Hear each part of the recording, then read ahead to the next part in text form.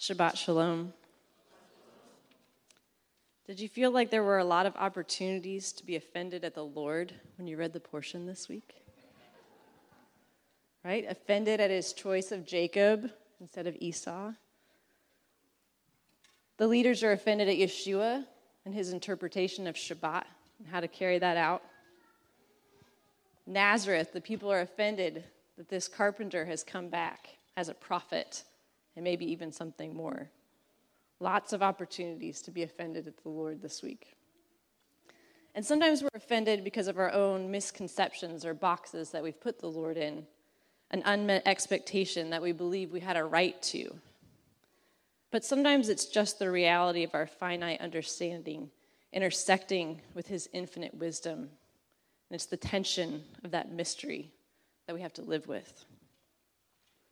So with all these opportunities, I think it's interesting that we're in Matthew in the middle of the story of John the Immerser. So last week, he sent his disciples to Yeshua with a question. And next week, it will be Herod's birthday and the end of John's life.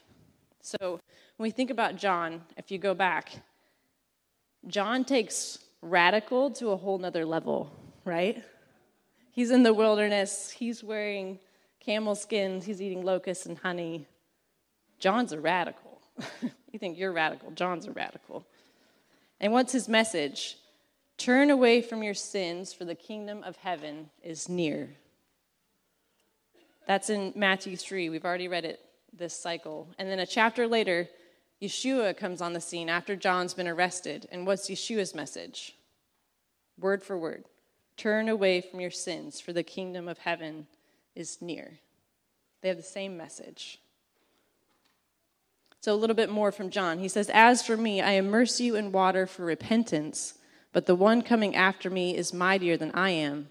I'm not worthy to carry his sandals. He will immerse you in the Ruach HaKodesh and fire.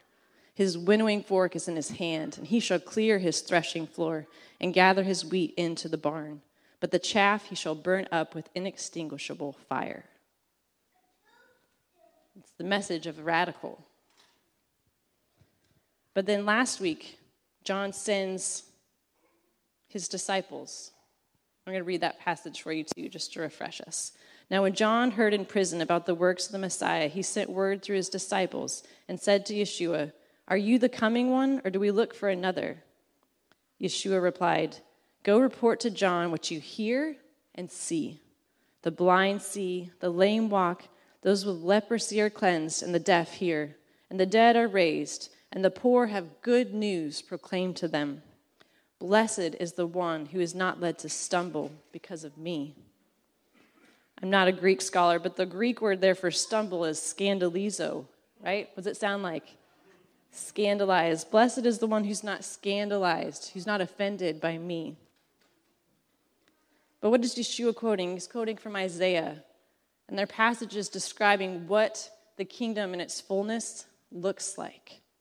And he's saying, John, it's happening. That kingdom that you preached about and that I'm preaching about, it's breaking in now. It's here.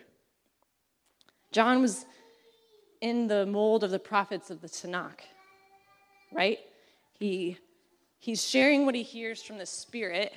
And in the quote that I read, the verse that I read, right, he talks about that Yeshua is going to immerse them in the Ruach and in fire. And so the Spirit hasn't yet revealed to John the separation of the two comings of the Messiah, right? That's still a mystery. Just like in the Tanakh, all of those passages are kind of bound up with each other. It's still a mystery. And so John is wrestling. He's saying, Yeshua, I don't understand. And can you feel the tenderness? Can you hear it in Yeshua's voice, his understanding of that wrestle? And he says, John, it's breaking in. Just like you had the faith to see it, people are now seeing it with their eyes and hearing it with their ears. It's here. Blessed are those who are not offended at me. Right? It's that word. It's one of Rich's favorites, makarios. Happy. Happy are those who are not offended at me. Offended people aren't happy. And we've had a lot of opportunities this year to be offended. but it's also our opportunity to shine because we're not the offended ones.